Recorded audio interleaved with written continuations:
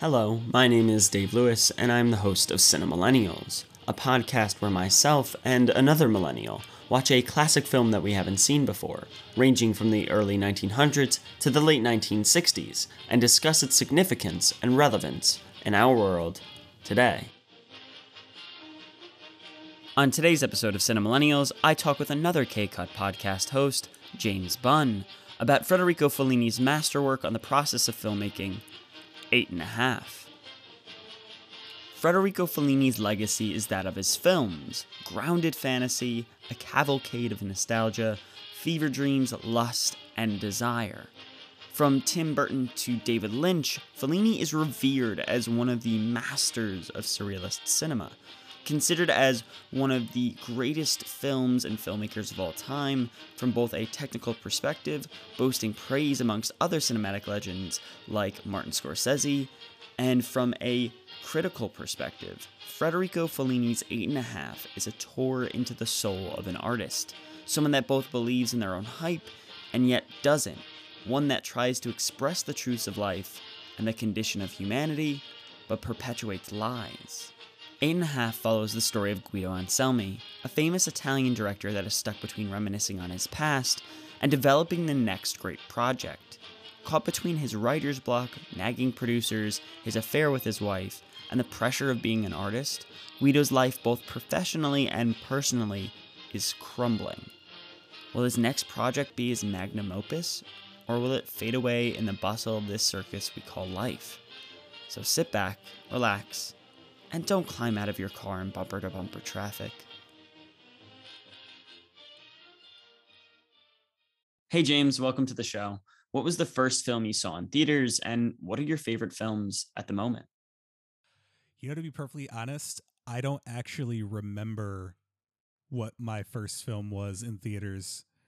I don't know why, but there's just a lot of things from childhood that I don't remember. I know you don't remember the film specifically that started it all for you, but what are the films from your childhood do you remember the most? I didn't really get serious into movies until high school, but I will say one film that had an impact on me when I was a child was the independent movie Cube. It's a Canadian independent film, and it's about this group of strangers. They wake up in this cube structure that's filled with rooms, and they have no idea how they got there, and they kind of have to navigate their way out, but some rooms are safe and some rooms are booby trapped. So it's kind of like this dystopian sci-fi type thing with like a little bit of noir mixed in, and it's kind of like this question of like who's behind things, and they don't know, and kind of learn things along the way more about the structure that they're in. And by the end, you still don't get any questions answered, but it leaves you really intrigued. And I think I saw this when I was like 8 or 9, and for some reason that just resonated with me, even though I don't think that really should for someone of single digit age.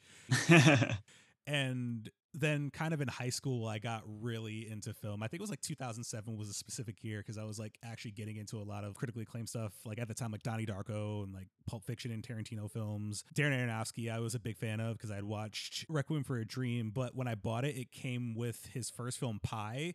And that just completely warped my brain and was like, okay, I need to get more into movies because this is awesome. I'd say some of my favorites right now, it's really hard to say. I think there's just so many good films coming out. It's hard to pick select ones. I'd say Soul was one of my favorites, which I'm not really into animated films, but that was a good one. Wolfwalkers, which was another animated film, which is amazing.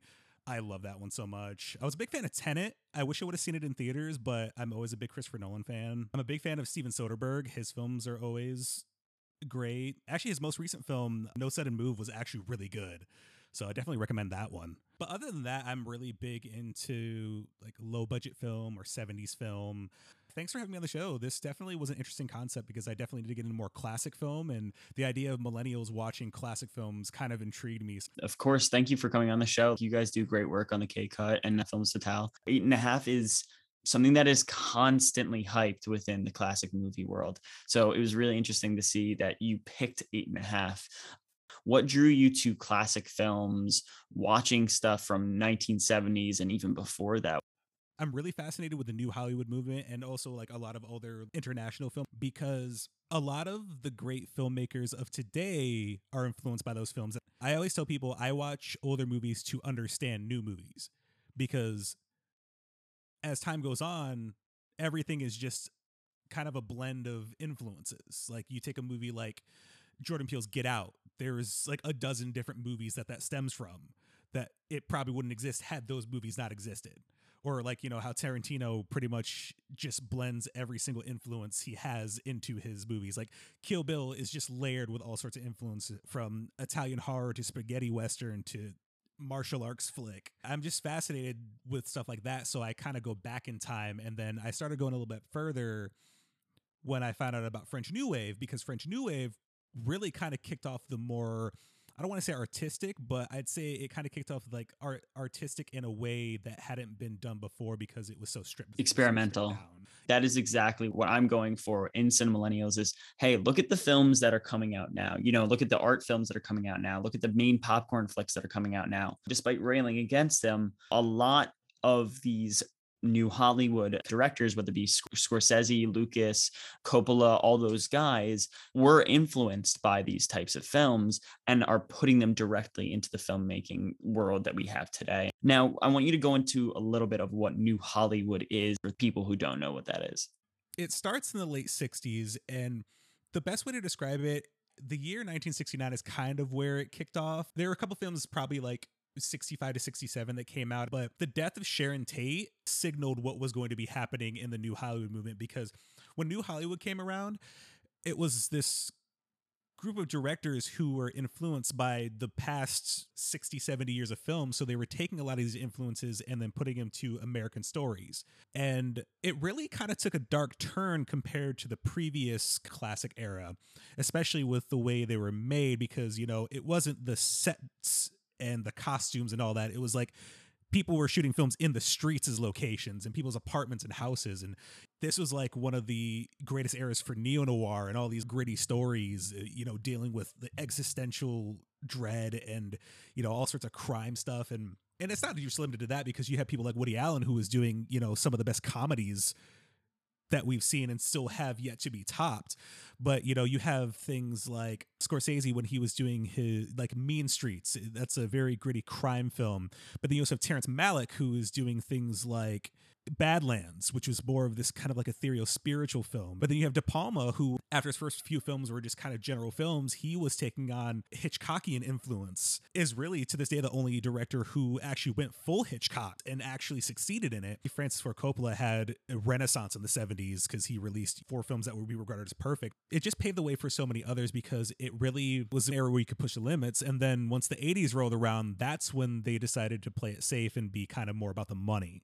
It's definitely a change from the classical era where you have sets build up, you have lavish costumes, you have things like that, where it's like, all right, here's what the fantastical Hollywood film developed from. This is what we started as, and now we're going further and further into new things because we're able to involve the real world now rather than this fantastical escape from reality. Not that every classical movie is an escape from reality. By far, it's not. There's a lot of great themes and there's a lot of hard-hitting ideas. A lot of the things that you were able to do then are not able to be really fully realized until you get into the new Hollywood movement.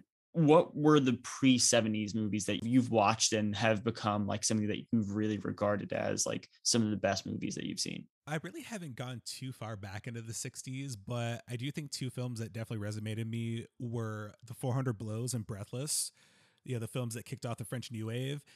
And I kind of look at that as interesting because those 2 movies were kind of asking questions that no other films were asking. And I think it has to do more so. Film before that wasn't concerned about the human condition more so. It wasn't concerned with feelings, so to say, because the goal was just to tell stories, especially in America. I mean, Quentin Tarantino said that one of the things that's good about America film was like, they can tell a good story. And I do think that's true. But I will say, there was a point where everything seemed kind of, I don't want to say plastic, but, it was about being more theatrical because the people at the time in film came from the stage primarily. And stage translated to film very well. But when it was time to break away from that, it took a different kind of perspective, which I also praise the French New Wave movement because before making those films, those guys, like the Cahiers du Cinema crew, they were film critics who decided to make movies. So it was almost like they were qualified to make something different or break new ground because they saw something, okay, we're going to take this approach because they haven't done this yet, despite film being, what, 60 years old at that point?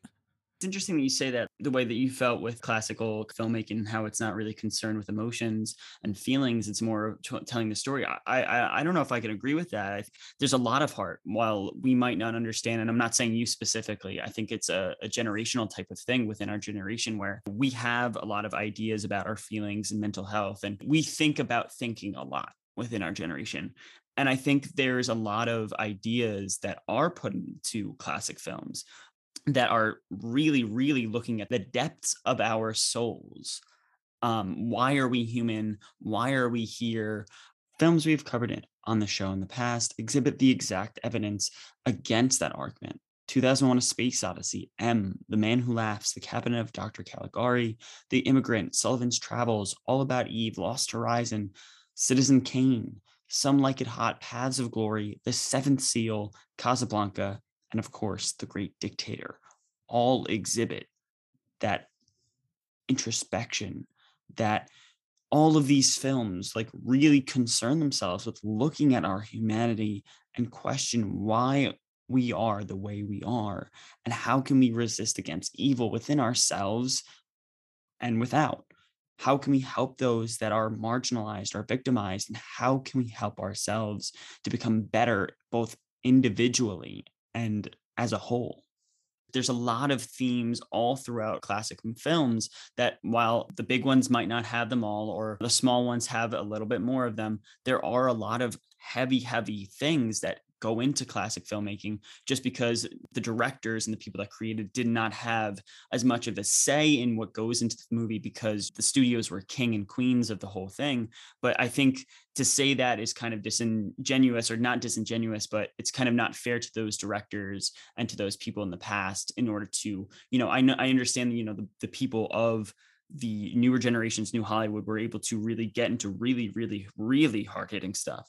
But at the same time, there are a lot of great directors that were able to subliminally and to actually some parts, very early on in filmmaking in the 1910s, 1920s, 1930s, where you're able to really, really push the boundaries of a lot of social and societal issues. So I think that that was really interesting that you said that, because there are like a lot of different schools of thought within people and how they approach classic filmmaking.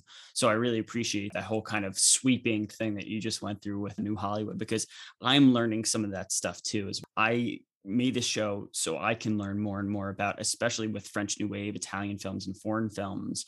You went into French films. Italian films are always hyped up in film circles when you're first getting into foreign films. But I don't know, with this being my first classic Italian film, I'm not sure like how I felt. How did you feel about foreign films and Italian films going into this? I actually didn't really have that much experience with Italian films because I think the only one I can think of off the top of my head is Suspiria that I've seen recently, but that was in the 70s. So it's like I still have yet to dive into it, which was the reason I picked 8.5 because, I've always heard Fellini is one of the greats. So I was like, okay, I'm going to give it a spin. And to quick touch on what you said earlier, you actually make a good point. When I said I'm not concerned with feelings, I do have to mention that I will acknowledge that there is more surface level acknowledgement when it comes to emotion. I think we didn't do the sort of deep dive into the things that people usually would refuse to talk about in the later areas. But I will say 8.5 definitely touches on a lot of interesting stuff. A lot of people regard Fellini, especially who you talked about before, Martin Scorsese. Martin Scorsese is the biggest voice for Felliniism, the Fellini is king type of thing. I was not crazy over this film with the way it's surrealist and the way that it's just trying to put across, or maybe it was just maybe too, I don't want to say that I'm an artist or whatever, on the level of our main character, Guido, but as somebody that is creative, it felt like I was like, all right, well, I know a little bit about this too much already, and it's reminding me too much of my own life.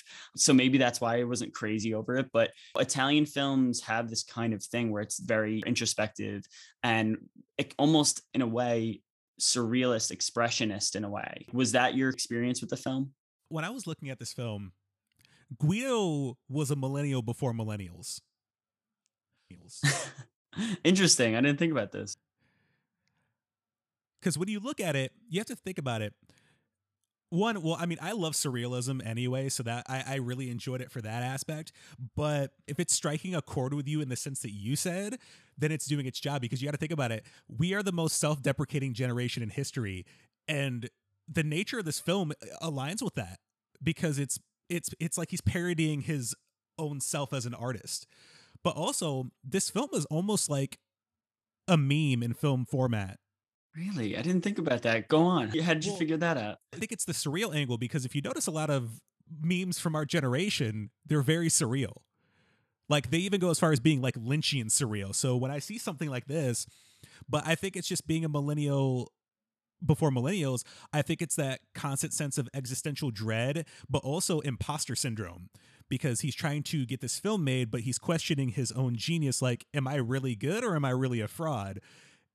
Because he's basically making something that is about nothing. But at the same time, it is about something, because he's trying to figure out where he's at in life. Because, there's bits of his past that get shown. And I think that millennials are, for better or for worse, sometimes an overly nostalgic generation where they constantly hold on to memories like he does, regardless of what may be happening. But also, I think the sense of his relationships with people. I mean, dude's got a wife and a girlfriend in the movie. That's not uncommon, but at the same time, it's like she kind of knows, but at the same time doesn't care, but still willing to take him back. I'm like, this stuff happens in real life. It's always happened, but just his approach and kind of carefree attitude, like he almost can't decide himself if he's the bad guy or not. Now that you say that, I'm like, and thinking about the movie, I'm like, yeah, he's right. Because it is super deprecating. And it's like, there's a comic online. I can't remember who did it or what thing where like, you're like, all right, it's time to go to sleep. And then your brain reminds you of a cringy moment in your life. And it's just like, why is that something that hasn't been, explored more? And it has been here. And it's like, you're constantly going back. Guido's case, he's trying to make a film about his life. And he's trying to like, every creative person puts something of themselves into their art. This is their perceived world, or this is the world that they perceive the world as to be. He really is this type of proto millennial where he does look at himself constantly under this lens. And you're talking about the imposter syndrome. You're talking about, am I really the person that I think I am? Or am I really the person that others think I am?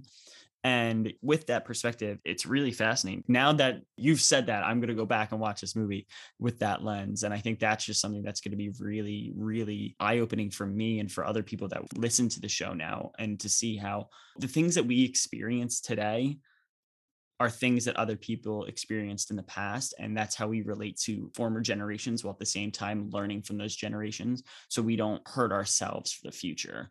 I didn't really know too much about Eight and a Half before watching the film. I knew that Scorsese talked about it a lot. I knew that everybody else talked about it a lot. What were the things that you knew about Eight and a Half before watching the film? The only things I knew about it were it was considered great. Fellini is one of the best, but also I kind of wanted to check it out because I haven't seen this film yet either, but Woody Allen's Stardust Memories kind of parodies the movie. I actually looked it up after watching it that there's a number of films that actually take from this as well. I saw Eight and a Half. I was like, that's on my list. I need to watch this. What did you think of the film overall, besides your initial thoughts about millennials and how we could relate to the film? I thought it was good. It seemed a little bit ahead of its time. Meta films weren't really a thing yet. And I think this was probably the film to kind of kick that off. How often does a filmmaker make a movie about a filmmaker?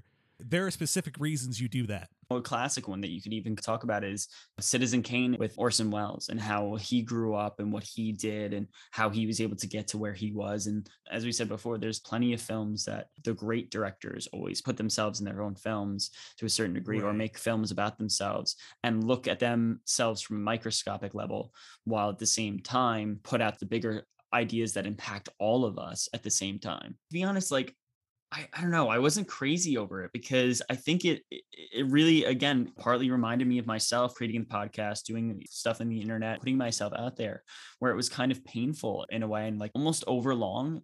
And I don't think I really identified myself with Guido more than anybody else, but to a certain degree, though, because I feel like a lot of his actions are really immoral and a lot of the things that he's doing isn't the way he treats people around him. I don't think he's really empathetic. Part of it is he is empathetic because he's trying to figure out who he is and why he does the things that he does. The process of bearing your inner emotions and experiences to the world through creating something, and it's so exhausting of a process that I was like, by the end of the movie, I'm like, oh my God, thank God this is over. Because I'm just so exhausted from like knowing both the weight of creating something and seeing somebody else, especially at the beginning of the movie. He is in this surrealist nightmare situation where he's stuck in traffic and he floats away and then somebody brings him back down to earth. And then you see when the reality hits, he's exhausted. He's in this spa type of town trying to figure out this film. And once he does figure out the film, does he really figure it out?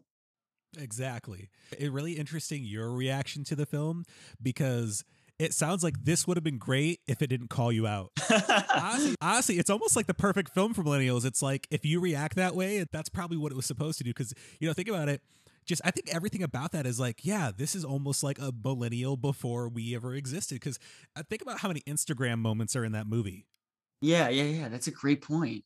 Dude, you're with how blowing my surreal mind it with is, this. there are certain sequences like I could see that on Instagram because it's real life, but it isn't. Because with how surreal it is, I honestly kind of questioned what was reality and what wasn't. Some of it wasn't matching up. Like, this doesn't make sense that this is actually because there were moments that weren't real and then moments that were real. But I'm like, is that real or is it not? Because he kind of lives this fever dream. He's like a unreliable narrator in a way because of the way that I said before. He basically is this really immoral person with all the different affairs that he's had with women, the way that he treats those around him that really want to have his success, the way he treats his wife. She's the person that's like constantly closed to the world because she knows how much of the world means to her husband and how he lustily goes after every single moment. And yet it still does not satisfy him. And in that way, you talk about this idea of, these Instagram moments and how people are clearly influenced about the world and the things that we see around each other. But in the inside, I don't want to say everybody's struggling, but everybody's struggling with this idea of self-identification. Who am I? Oh, this person has this thing. I want to do it like that. Oh, this person has this. They're with this person. How can I get that person to be with me? Or how could I get somebody like them as well? And I think that's really interesting to see how, again, you're exactly right on the head, the proto millennial and how he is looking at our generation without looking at our generation. And if there was a whole kind of TikTok trend is like, oh, how do you know that you're a millennial without knowing you're a millennial before millennials even exist? So I think that's like something that would be really interesting to look at. And that's definitely illuminated this film a little bit more for me. Yeah, there was also one other thing that I kind of noticed that is very specific to the millennial experience, constantly being questioned about your decisions. Because he was getting constant questions about his script and what everything was supposed to mean.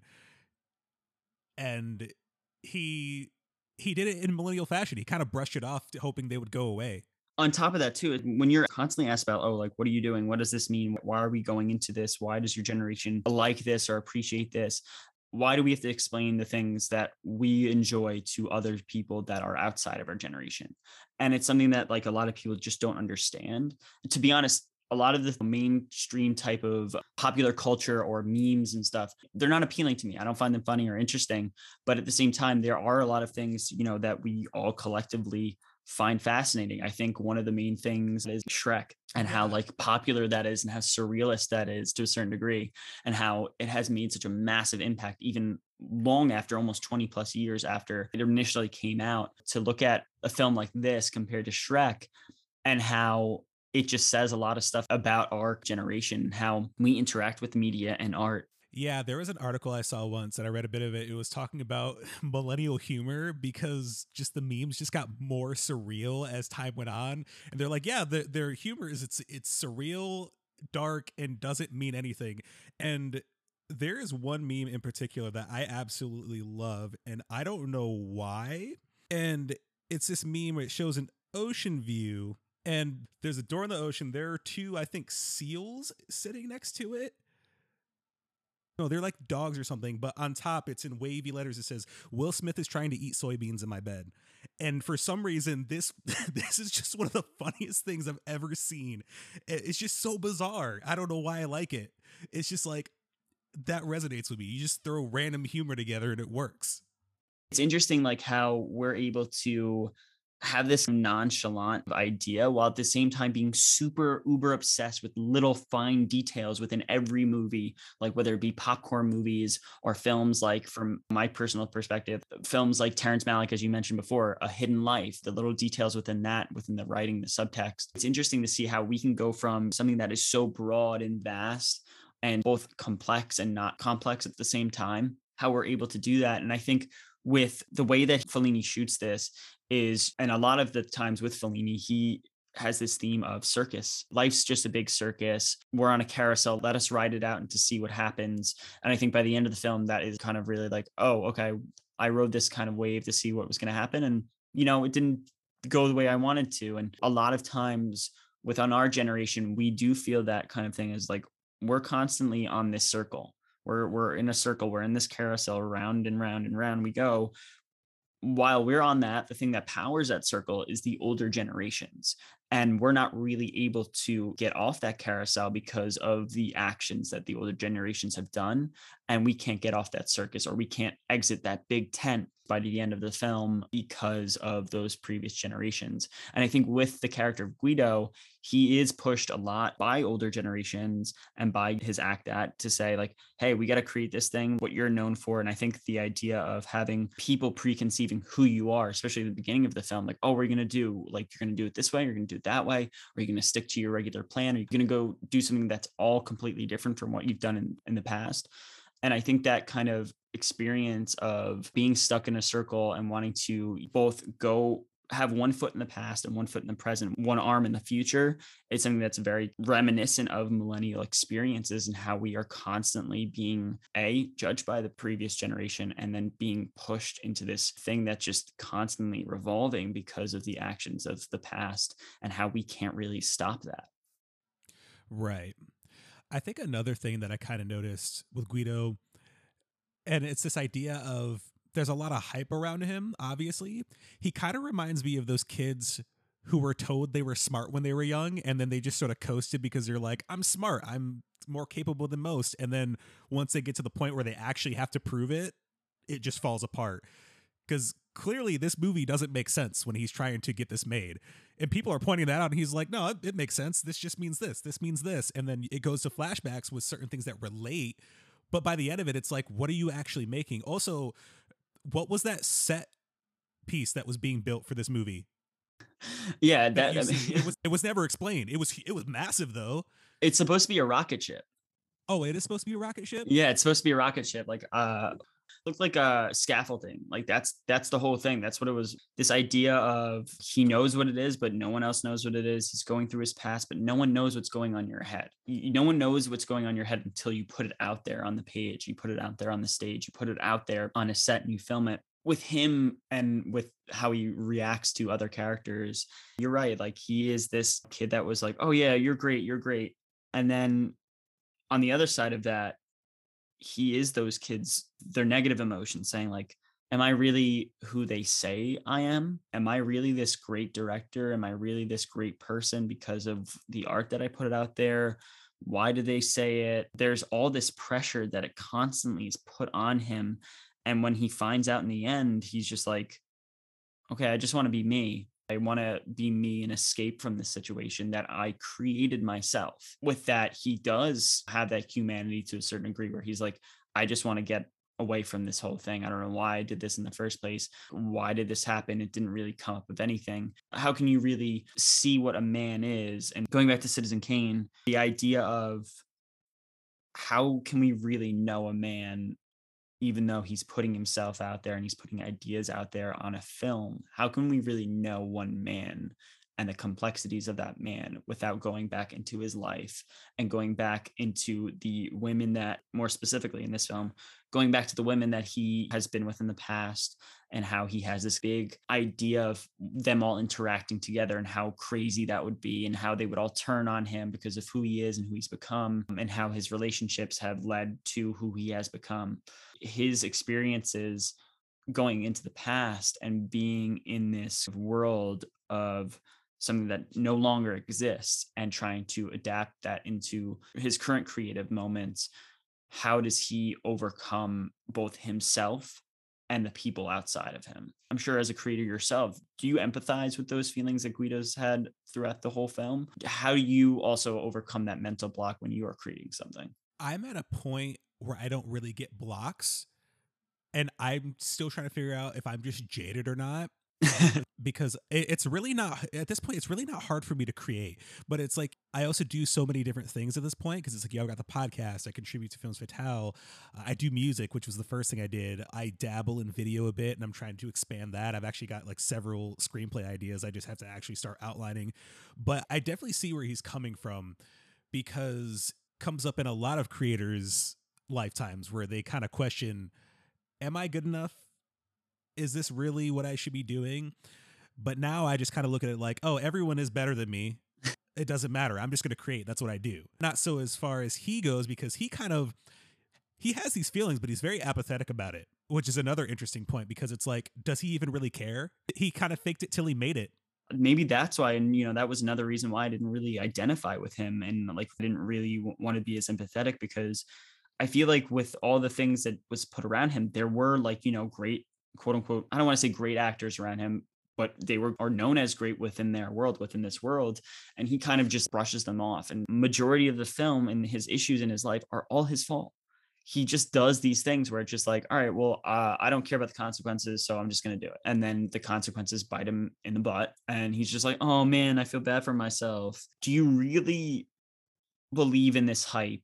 Should I believe in my own hype? And why should I believe in my own hype, or who should I really believe? So I think with him and the rest of the characters, and how always vying for his attention, and he's just not giving that, he needs those people in order to create his great art, and he's brushing them off.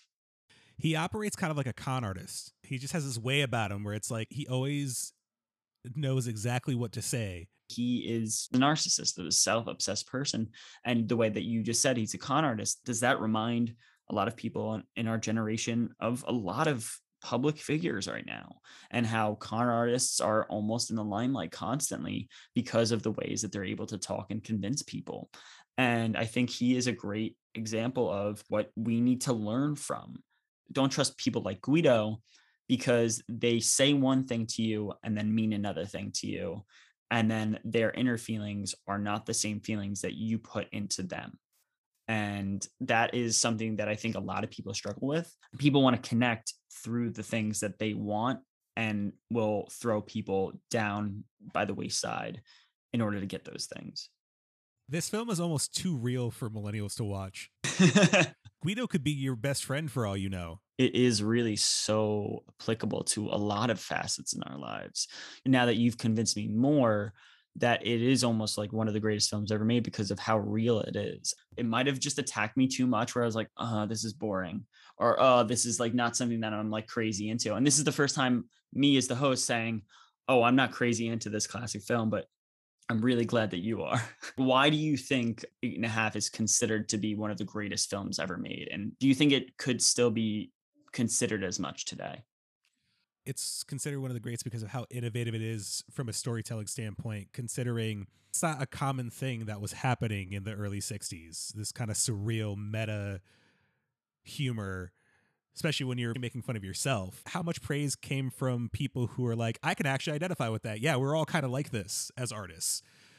But I think it still can be in the conversation, because you could easily do that film again today. Like, you can honestly do that film in any generation. Honestly, I wish I could go back in time and convince Werner Herzog to do a version of 8.5, but about himself, because there's so many stories of how neurotic he is on film sets. Like, what would he do if he actually made a movie about how he actually is? I can see a lot of people thinking it to be this greatest film ever made because of how relatable it is, not only for our generation, for most generations, and how it talks about self-doubt. It talks about, this meta idea of, let me make fun of myself in order to other people realize, hey, you might be doing the same things as I am. Let's look at ourselves and see how we can change for the better, instead of hurting those people that are around us, that are really, really trying to vie for our attention and enjoy ourselves together in order to create a better future. Why do you think specifically millennials and the younger generations should watch 8.5? I think it's a good reminder to check yourself, because I think millennials are among the first generation to do that and actually make a point to strive for personal development. Like a boomer couldn't identify with this movie because they're set in their ways.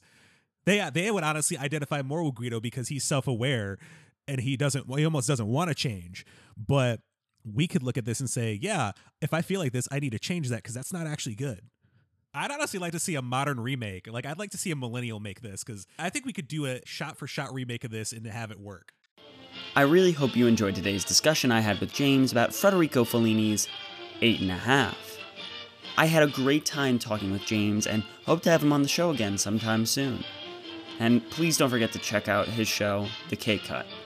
If you want to check out more of my work and want to watch the film we discussed, you can find me at dlumoviereview.com, classicmoviehub.com, Best Classics Ever, and my YouTube channel. Thank you.